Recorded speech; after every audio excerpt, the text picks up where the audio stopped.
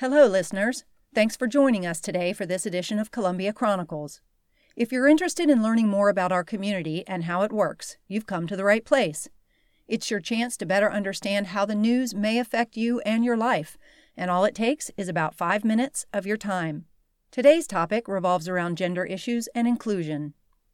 On May 1st of 2019, thousands of people rallied on the steps of South Carolina's State House, begging state lawmakers to do more for education.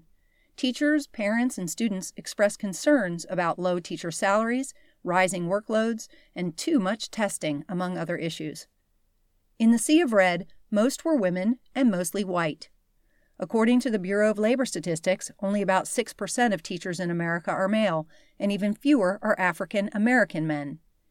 Today, reporter Leland Williams sits down with Derek Hearn, an elementary school teacher here in Columbia who wants to add his voice to the mix and talk about how it feels to be part of the minority of the minority.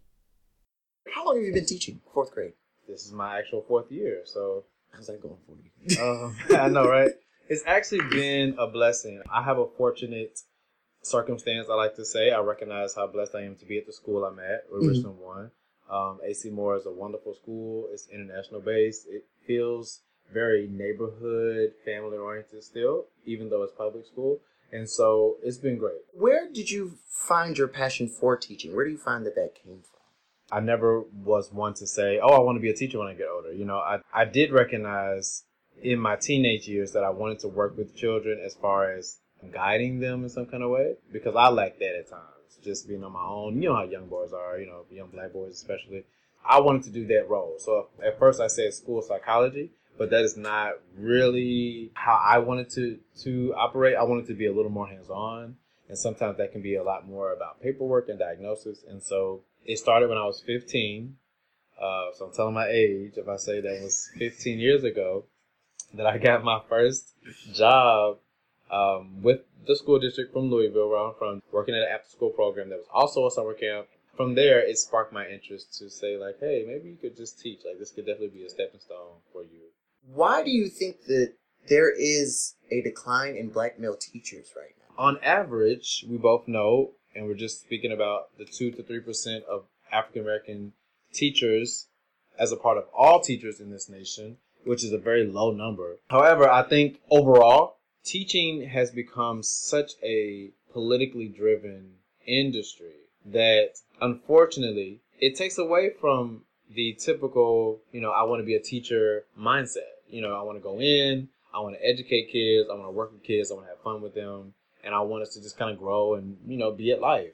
It's so much more than that. And you realize that. Sadly, after 5 years of teaching, most teachers exit the field, and that's why. It's so much more that's put on the teacher to keep up with outside of already planning lessons, tracking that data, and trying to move students. So it can be a lot. For me personally, the pay, of course, can be better when you think about what we do as teachers. And that's typically where teachers come from when they speak about income, is that the influence we have should be paid as something like an athlete. It's not sometimes the highest of salaries. Like, I shouldn't have to consider getting a part-time job just to be able to live a little bit more free, after paying for bills and being responsible. That, in a nutshell, I believe is making all teachers leave. When it comes to black males, I think it's just a predominantly female, a Caucasian female industry, to be honest. Most males only really get, there's a lot more teachers now, but of course they push us into be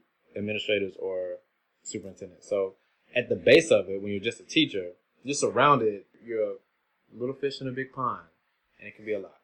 So what do you think needs to happen in order to get a higher retention rate for teachers, black male educators, in specifically black male educators? But what do you think needs to happen in order for that retention rate to get higher? So yes, the question is twofold. It's, what can we do to excite African American males to become educators, and what can we do for teachers overall to get them to stay teaching? One thing I think is, of course, the income situation has to be discussed. It's like the huge elephant in the room whenever we talk about teachers. And what I said earlier couldn't be more true. It's not that we're just getting paid the bottom of the barrel, but at the same time, starting salary is low. Richland 1 is the highest paid district in Columbia, South Carolina, and when I started teaching, the starting salary was $34,000. I had a relationship with Richland 1 since I started here in Columbia, Benedict College, since moving here in 2011, so that's what led me to go to that district. But, of course, the pay, being the highest one in the city, was a heavy influencer to that decision.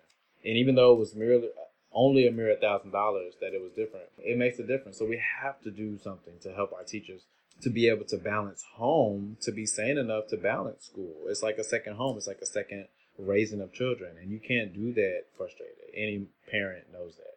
So that's a part of that role.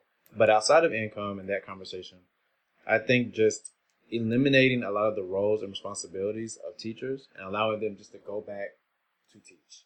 Seriously. To learn more about teaching in South Carolina, visit the South Carolina Department of Education website. For Carolina Chronicles, I'm Leland Williams. Columbia Chronicles provides in-depth coverage of news and issues important to the greater Columbia community. It's produced through a partnership between the University of South Carolina's School of Journalism and Mass Communications and USC Student Media.